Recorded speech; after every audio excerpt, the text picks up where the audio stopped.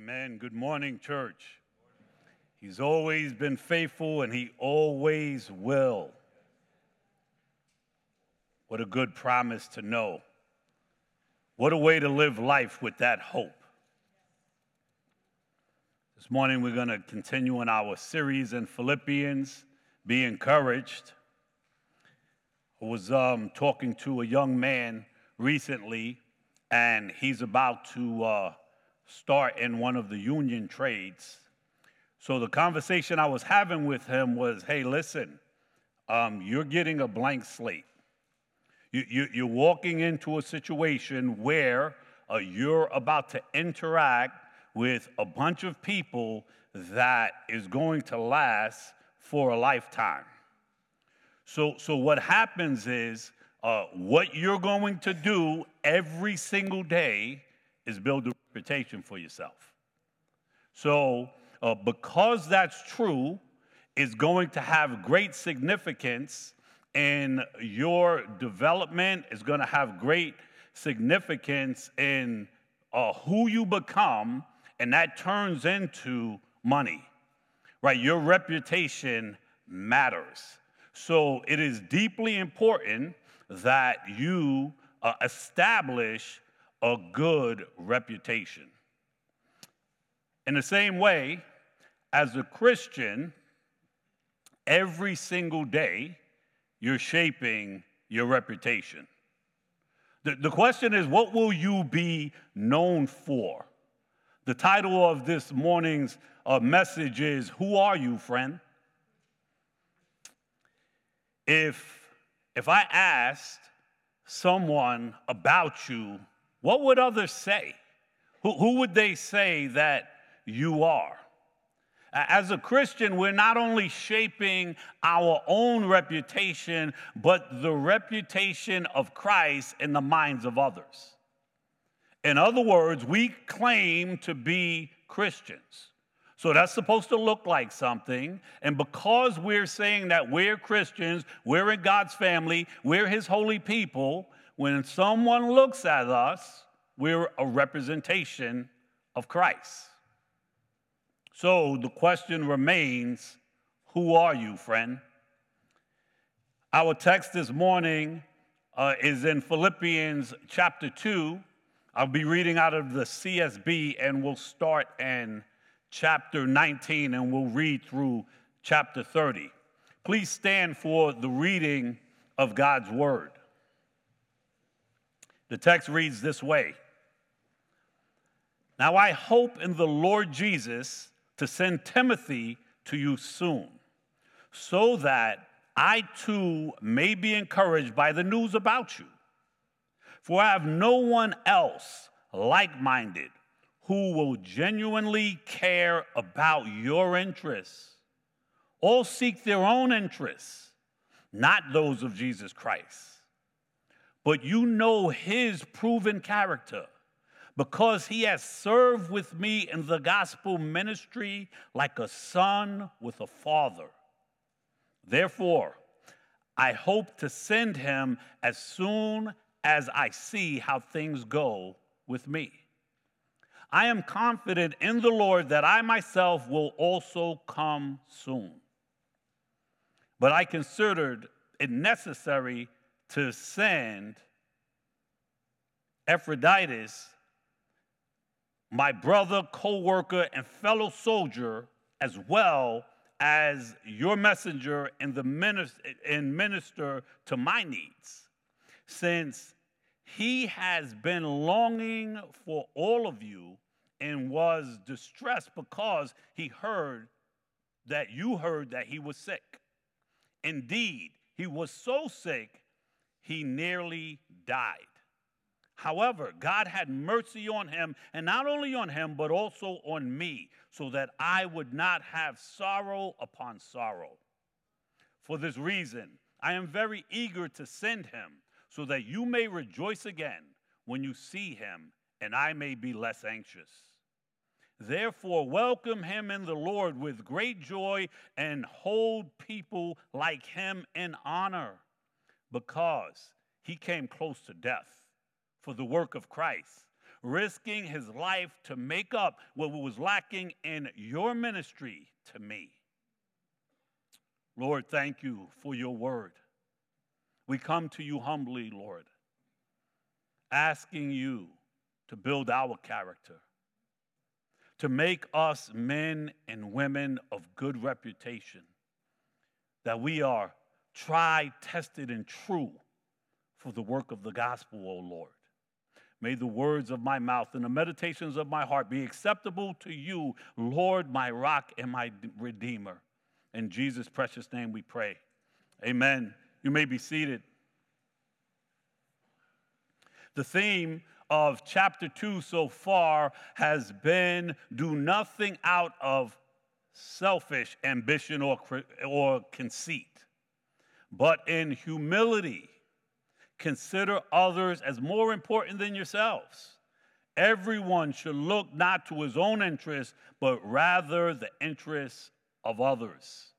And in that, we've received examples of what that looks like. And it started with Christ. It said, adopt the same attitude as that of Jesus Christ, assuming the form of a servant, taking on the likeness of humanity. And when he had come as a man, he humbled himself by becoming obedient to the point of death, even the death on the cross.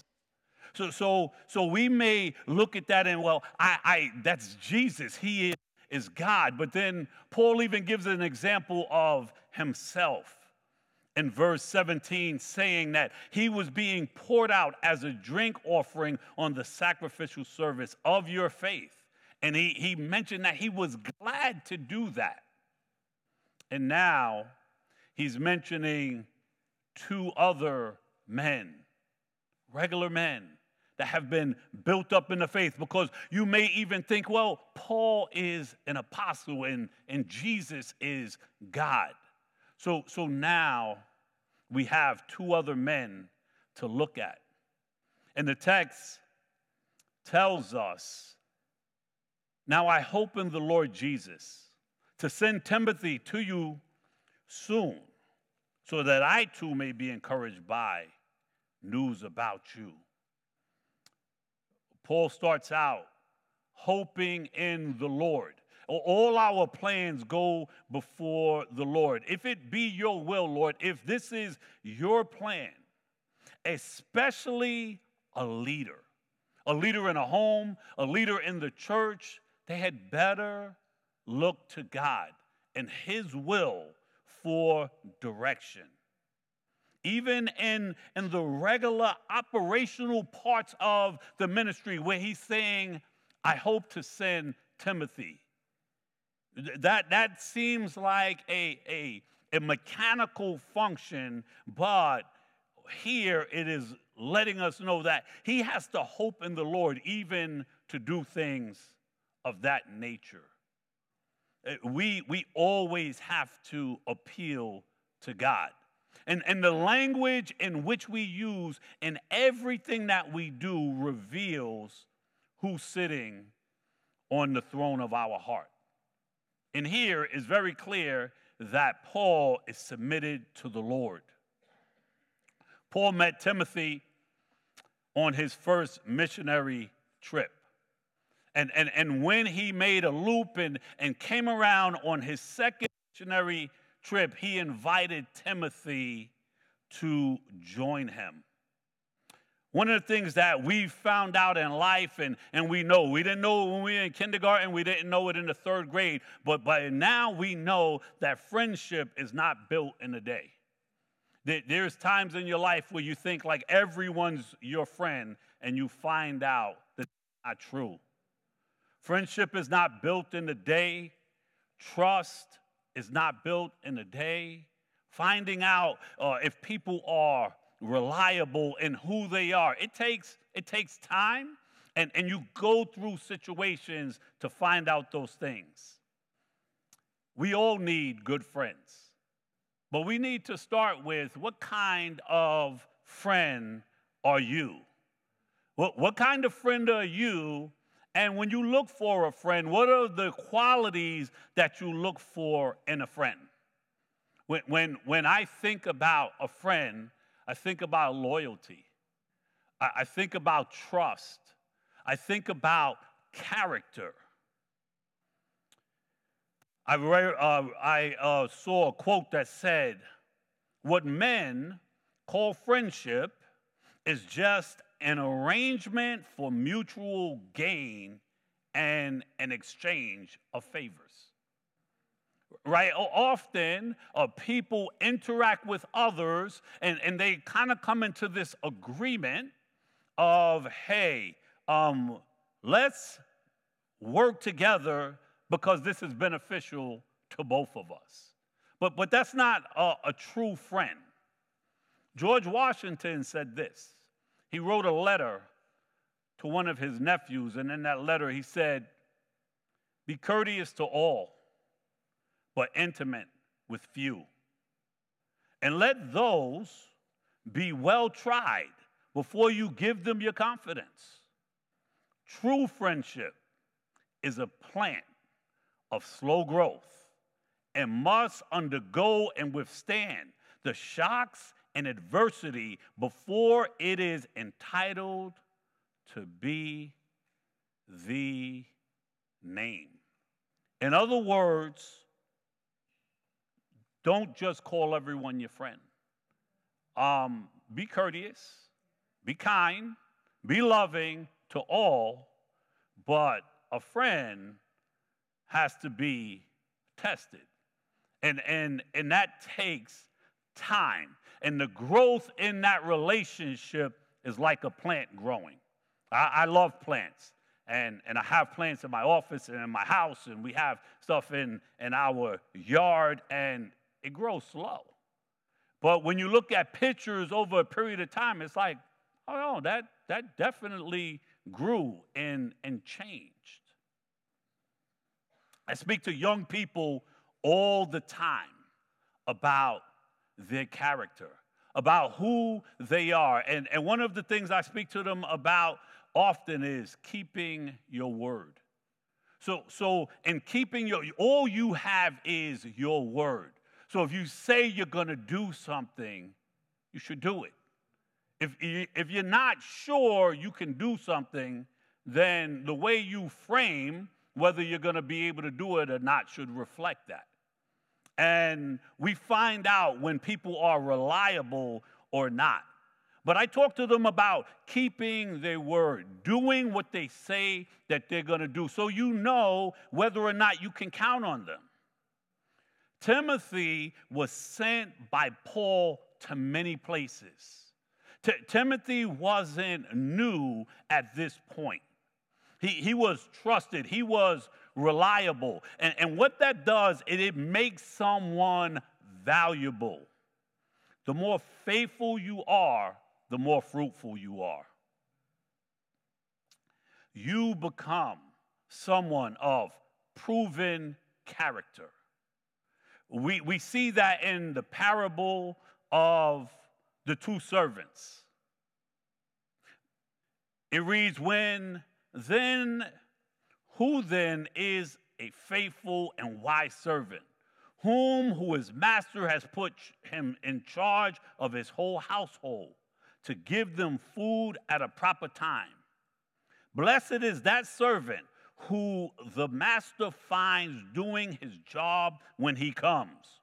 Truly I tell you, he will put him in charge of all his possessions. And then he speaks about another servant that says, this guy ain't coming for a while. Starts to beat the other servants and starts doing things that he shouldn't do. And the text goes on to say, what's going to happen when the master comes and finds him doing those things? But this is an example that when you do consistently what you're called to do, that there is fruitfulness from your faithfulness. We see another example of that in the next chapter of Matthew, in Matthew 25, with the talents. Right? One is given 1 talent, one's given 2, one's given 5, and then the guy goes away for a while. And when he returns, he's expecting profit from what he was given. And he says to one, "Well done, good and faithful servant. You were faithful over few things. I will put you in charge of many things. Share in your master's joy." But the one who ended up not being a faithful steward in what he had, called him wicked, took away what he did have, cast him out. Timothy was with Paul at this time for a decade. For 10 years, he was seasoned. This wasn't his first rodeo. He had been around the block. There are certain things that a new person that has become saved, a new convent cannot do. There is a testing, there is a time for growing. But he had been sent out on many occasions to many churches by this point. And Paul, not knowing his status, feeling confident that, hey, I believe I'll be released from this situation, I'm going to send you in my stead. Where he was sending them from Rome to Philippi wasn't around the block. It was 800 miles away. It's like from here to South Carolina. I have family in South Carolina, and I drive there. And I try to get there when I'm getting there without getting a ticket. You know what I mean? And I don't always have help in the drive because my wife doesn't like to drive, and it is grueling. Imagine, there were no Ubers. This guy was going over land and sea, 800 miles to go there and then to turn around and come back. That's what he was called to do. So sometimes when we have those maps in our Bible that we never pay attention to, and we see, like, we read something like this and we think, yeah, it was like a day's journey. No, it wasn't. There was total commitment for you to take something on like that. And obviously, it was extremely important to Paul for that to take place. It says, he was sending him because, for I have no one else like-minded who will genuinely care about your interests. Paul knew a lot of people. He planted a lot of churches. He dealt with a lot of leaders. When he planted a church, people stayed there and shepherded the church for it to grow and for it to do well. And he would write these letters when he heard about things going on. But what he says here is, I have no one else like-minded like Timothy. The word in the Greek that's used there is only used that one time in the whole New Testament. Timothy was a very unique person.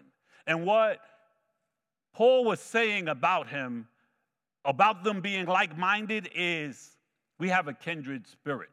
We're like the same in thought and what we desire for the Philippians. So he's actually handing over the baton to Timothy. That's a big deal. Think about whenever, if you've ever allowed someone to babysit your child. Like there's a criteria. I don't understand like that they have apps that you could say, yeah, you could get a babysitter from this app. We vetted them. We who? Who are you? Like, this is my child. I don't even get that, but they have that out there. But for the most part, if someone is going to watch over our most precious and vulnerable of gifts, a child, we're extremely particular about that. If you notice, in the beginning of this letter, Paul even addressed the church in Philippi with as if the letter was coming from the both of them, Paul and Timothy, but the letter was coming from Paul. What Paul was doing was starting to situate Timothy to do what God had called him to do. Paul knowing, hey, I'm coming to the end of my ministry. Someone has to, in my stead, continue the work of the Lord. What a big deal.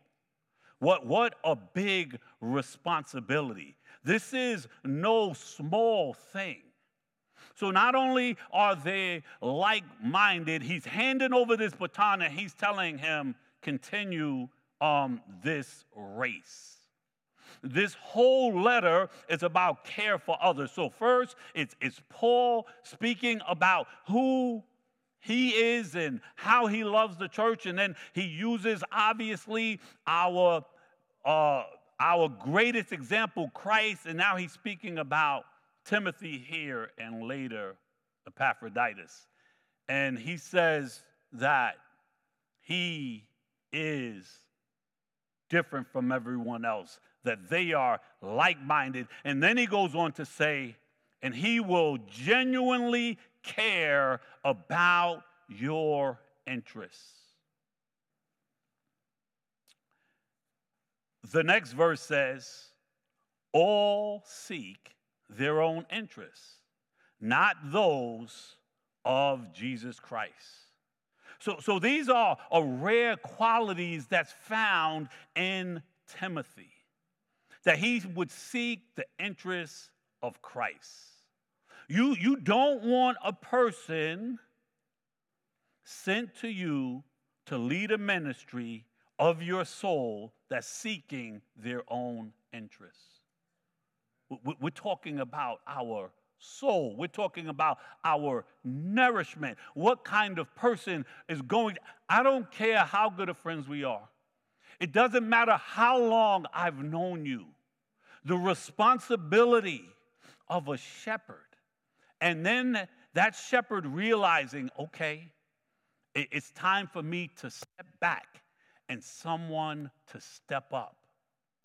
Whew. How do you make that decision?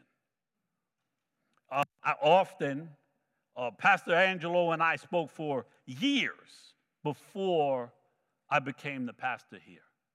And once I became the pastor here, Pastor Angelo stepped back like he stepped back. Like I asked him a question, he's like, you're the pastor. And I'm like, no, I recognize that, but I'm asking you as you being the pastor here for 20 years. He's like, and then he'll give me an answer, but often I would see his eyes watering, whether it was me preaching or sitting in a board meeting or sitting in a leadership meeting, because as he's expressed to me, it was just more and more confirmation in his heart that he heard correctly from God. It's not about a popularity contest. This is not about what someone prefers and this, that, and the other. This is about people's souls. And if you're going to hand that to someone, you had better hear from God, because you're going to be responsible for the decision that you've made. What a big deal. Every single time we are praying about someone being the department head of a ministry, like Mr. Thomas becoming the youth director. He didn't become the youth director, and I didn't sit there listening to the sermons. No, I've heard his sermons before on tape, and it was like, okay, this is good. I need to be there. And I sat through a couple of them. And one day I was there, and I just started to weep. And I recognized, first off, how different he is than me, but how necessary he is for this season for the young people that are there today. So there was a level of confirmation in my heart that Ms. Jessie and I could let something go, because that's what I did before the youth, who I consider sometimes to be the most vulnerable, the most impressionable, at that part in their life where they're at a crossroad and depending on which way they go, it really is going to matter. So think about that as we're approaching this text. These qualities that is seen here from Paul and Timothy, and the vetting and him walking alongside him for a decade. And he's saying that he will genuinely care for your interests. All others seek their own interests, not those of Jesus Christ. There's degrees of that. People have agendas even in ministry. And God knows each person's heart. We only know a part of it. God knows each person's heart. And he sees through every agenda and what's pure and what's impure. One of the things that we read in Philippians chapter 1 was Paul saying, to be sure, some preach Christ out of envy and rivalry, but others out of goodwill. These preach out of love, knowing that I am appointed for the defense of the gospel. The others proclaim Christ out of selfish ambition and not sincerely thinking that they will cause me trouble in my imprisonment. Because of who Paul was, and there were other ministers around him, ministers of the gospel, when he got locked up, they were like, okay, it's time for me to step up and be the big dog. So although they may have even been preaching the right message, but all their motives may not have been pure. The text goes on to say, but you know, meaning the church knows his, meaning Timothy's, proven character, because he has served with me in the gospel ministry like a son with a father. How hard it is to find people of integrity. What Paul is saying here, hey, if I can't come now, I'm sending Timothy in my stead. That's a big statement. Those are things that I was saying that I look for in a friend: loyalty and trust and character. I read a quote that says, loyalty is in most people only a ruse used by self-interest to attract confidence. So often people will act loyal because they want you to believe something about them, but you have to be careful with that. When it came to trust, I read a quote by someone named Thomas Fuller. It says, it is equally failing to trust everybody and to trust nobody. Right? We got to trust somebody. We have to use some kind of criteria. We know we can't trust everybody. But it's as big of a failure to trust nobody. But there was another thing that says trust, but verify. Right? So Timothy, walking with Paul all of these years, he was verified. It was clear who he was. A quote that I read from the first century about character, it says, character is simply habit long continued. Character is simply habit long continued. In other words, you walk alongside a person long enough, you're going to be able to figure out their character.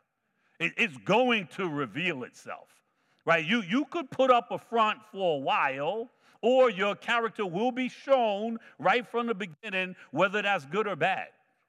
The thing about that is God's always working on our character. Thank God. Right? Another thing on character says, fame is a vapor, popularity an accident, riches take wings. Those who cheer today will curse tomorrow. Only one thing endures, character.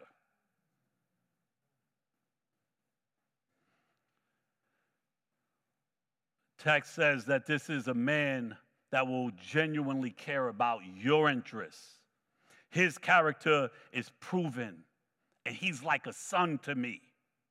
He and I have kindred spirits. We desire the same thing for the church. I have no one else like him. What a beautiful thing. But that came through a process of being mentored and having being mentored and being a mentee. Right? We should have those people in our lives. We should have someone that's speaking into our life, and we should have others that we're speaking into their life. That should be an ongoing process through your whole life. And that's a biblical principle, right? The Bible tells the older women to speak to the young, and the older men to speak to the young. And we always need someone else to speak to and to be able to bounce things off from and learn from. Extremely, extremely important. But to be under someone is a humbling thing. This whole chapter we talked about was about humility. So often I hear people wanting to do big things, but they don't want to crawl before they walk. And that's dangerous. Are you willing to be an understudy? Are you willing to serve unseen? To do those little things in the background, the things that you consider insignificant, that don't matter. Everything matters. And we're supposed to walk this out little by little. It was plain to see who Timothy was by his service, by what he was willing to do, by those little things behind the scenes. It was plain to see who Timothy was by his loyalty. It was plain to see who Timothy was by his consistency and the longevity of his consistency, his proven character. He was tested. He was there through the fire and the flood. He was brave. If you were with Paul, you had better been brave. Right? He wasn't a fair weather friend. And not only that, he was hardworking. This is hard work. Life is hard work. You know what you get out of it? What you're willing to put into it. The Bible is real clear about those that's sleeping. Yeah, I'm going to take a little longer nap and a little longer nap. It's funny. In Youth on Friday, we were talking about things that eat up our time. And one of the persons said, sleep. I was like, I didn't put that in the category, but yeah, I guess some people are like, I'm going to take another nap. It is very important that we see living examples of men and women living out their faith. Like, we need to see that in real time. That's what encourages us. That's what lets us know, well, like this is Jesus doing this, or this is Paul. Now it's coming down to like regular people that went through this process of growing over time and God using that in a mighty way. It takes time.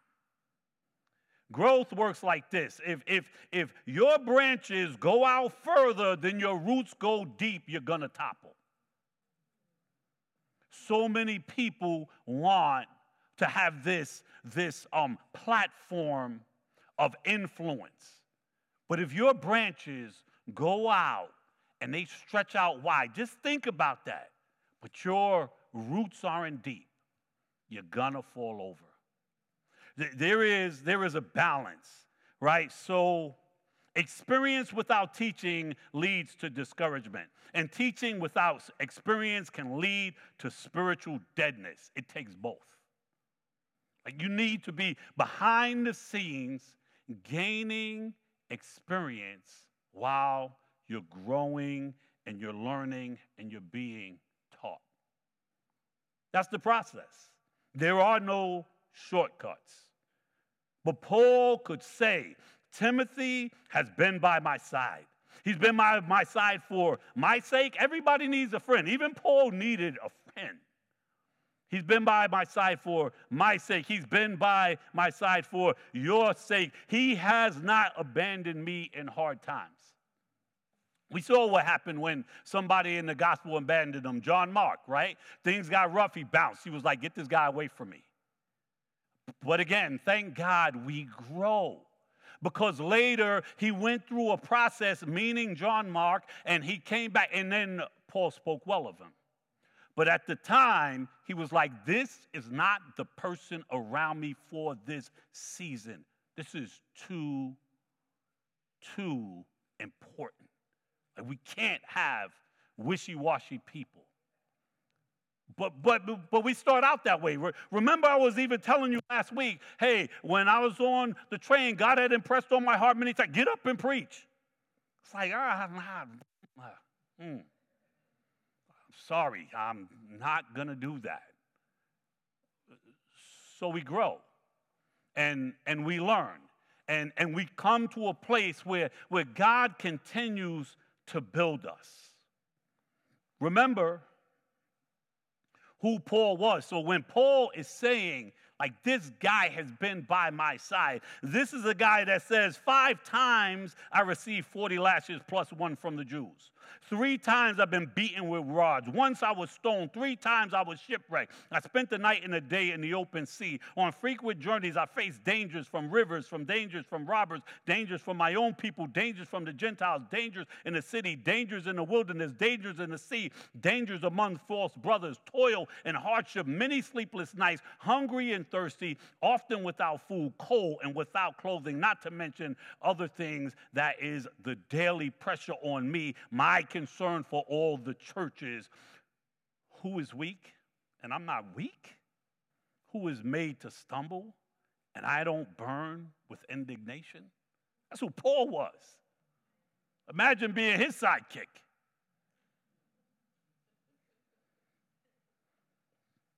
He said, therefore I hope to send him as soon as I see how things go with me.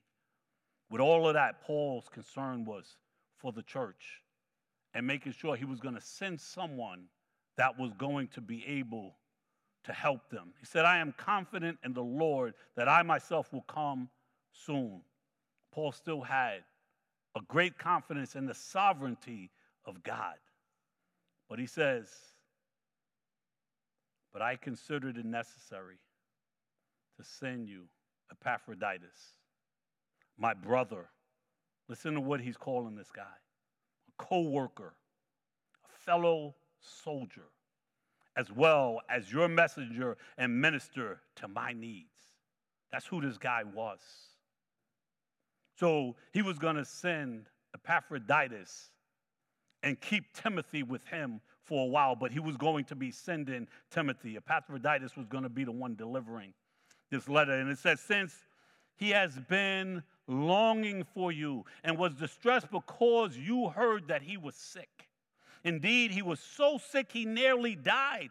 However, God had mercy on him, and not only on him, but on me also, so that I would not have sorrow upon sorrow. For this reason, I'm very eager to send him, so that you may rejoice again when you see him, and I may be less anxious.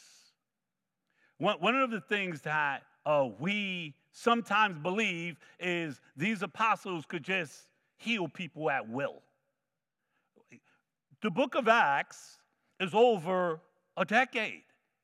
These things happen here and there to confirm who God said they were and to give people an understanding like they have this authority and you could see it by the things that they're doing. This wasn't like every other day. I'm sure Paul prayed for him, but it is God who heals. It is God who saves. They even said of Paul, like, he talks real big in these letters, but when we see him face to face, the power is the Holy Spirit. It's the will of God. We're to pray, we're to lay hands. And God, it's funny because God has used many of us, I'm sure a lot of you as well, to lay hands and pray for someone, and they got healed, and then they came back kind of like, hey, can you pray for me for this now? Like, hey, it didn't work like that. That was God. That wasn't because I prayed for you, right? So we could just see that here. That's just a sidebar thing, right? But it says here that I didn't want to have that kind of sorrow. He was near death. And it says, therefore, welcome him in the Lord with great joy and hold people like him in honor. Family, we're to honor our leaders. We are to recognize the sacrifice. You may not realize the spiritual warfare that goes on to give any message on any platform, whether it's upstairs with the children, whether it's the youth group, whether it's the women, or up here. It is not a joke. This is life and death. And so often we are mistrusting, but the Bible tells us, honor those people like him that are called to these things. Attacks come in every form, and it's endless work behind the scenes. You can come up, worship team. Goes back to the original question, who are you, friend? Who are you? See, because this is not just for those that God has placed in these certain platforms. It's for the believer. It is for the Christian. It is for all of us to be working and laying these things before the Lord and being used by him. It says, because he, Epaphroditus, he came close to death for the work of Christ, risking his life to make up what was lacking in the ministry, in your ministry to me. Do you know why he was willing to risk his life? He was willing to risk his life because his life wasn't his. His life didn't belong to him. He'd been purchased with a price. He's been purchased by the blood of Jesus Christ. Like everyone who claims to be a believer in Jesus Christ, you don't belong to yourself. You belong to him. So if he says, this is what you're to do, this is what you're to do. I didn't know all it was going to take to become a senior pastor. I was an assistant pastor here years before I was a senior pastor. But I kind of had an idea. And I was like, I'm good being the man next to the man. I'm all right with that. But when God says, this is what you're going to do, you don't get away from that. I don't belong to myself. You don't belong to yourself, Christian. You've been purchased by the precious blood of Jesus. Hallelujah.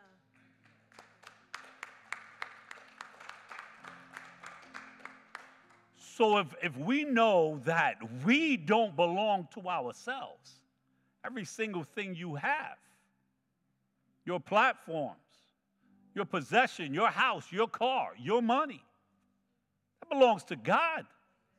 You're a steward over these things. He was willing to risk his life for the gospel because he knew it's not my life. It's yours, God. Do with it as you will. Each and every one of us has to come to that place. Living and willing to die for the cause of Christ. And the cause of Christ is the gospel. It's the church. It's people. We are called to be poured out.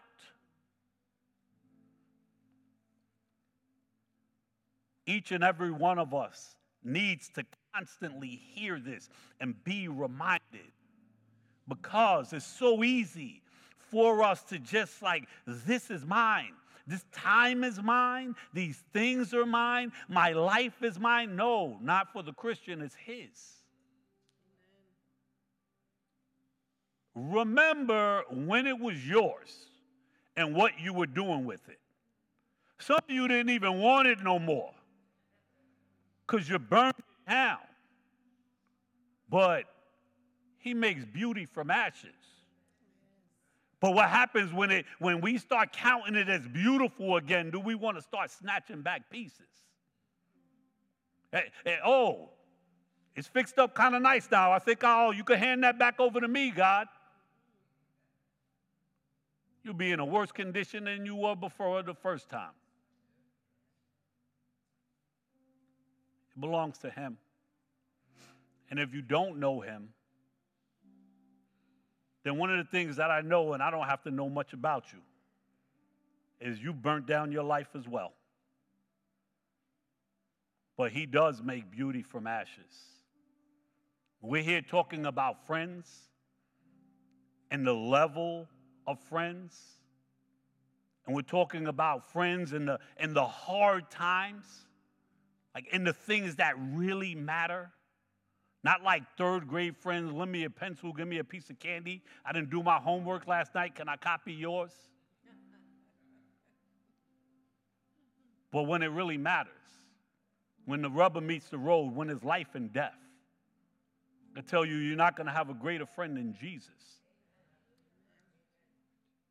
He's not only just a friend, he's the creator. He's our savior. He's our redeemer. He's God who came down from heaven to rescue us from our sins. And you who have burned down your life, you can call on him and ask him to be your friend. He'll walk beside you, and he'll live inside you. He came to give you life, but he's calling you to put your trust in him. He's calling you to repent and ask for forgiveness of sins. That the precious blood that he spilled would cover your sins. There's one thing that covers sin, and that's his blood. Because the wages of sin is death. The believer needs to hear that again and again and again. And the persons who I would open for the first time hearing that message need to hear it as well. If that's you, I'm going to ask you to come over and speak to me after service. Let's pray together. Don't let that moment pass. The other day we were in prayer meeting, and we prayed and it was time to go. And Deacon Ray got up and said, don't leave here with your prayer in your mouth, in your heart, and not say it. And people prayed. And other people told me after that service, I'm glad he said that, because I was going to leave with that in my mouth. The acceptable day of the Lord is today. If he's calling you, don't harden your heart. Come and see me after service. Family, would you stand so I could pray for you?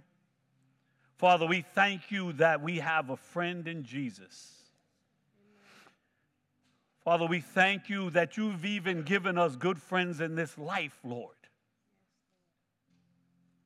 And even when we feel like we have no friend, you said you'll be a friend to the friendless. You said you'd be a father to the fatherless, to the one that feels that they're an orphan. You are their father. Thank you, Lord.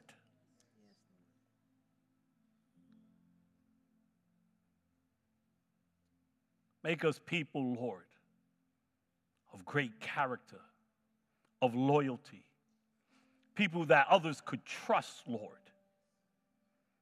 Let us walk in your ways, Lord, recognizing we don't own ourselves. We've been purchased by you. We've been formed and molded by you. Everything that we've been through in our life, by your sovereign hand and your providence, you've kept us. You've allowed us to go through things. You put the parameters on how far that can go. You were faithful when we didn't know you. We're your workmanship. We're your handiwork. We're your children. Let us remember that this day as we say, use me, Lord. Thank you for men like Timothy, for men like Paul. But they've been with you for a long time, and we're here.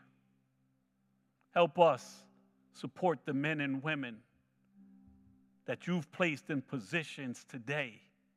That this is the place that my family comes. I want the Word of God to do a work in their lives. This is the place that I come to.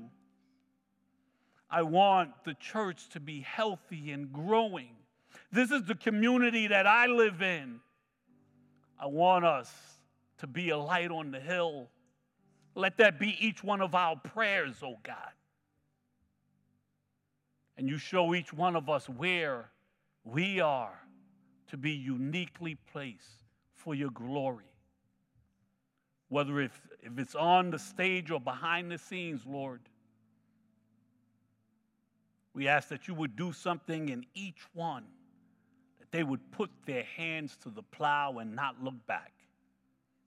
We thank you, Lord, for your goodness. We are so confident, Lord, because of the history that we have with you, which gives us the confidence to say the good work that you began in us, in me.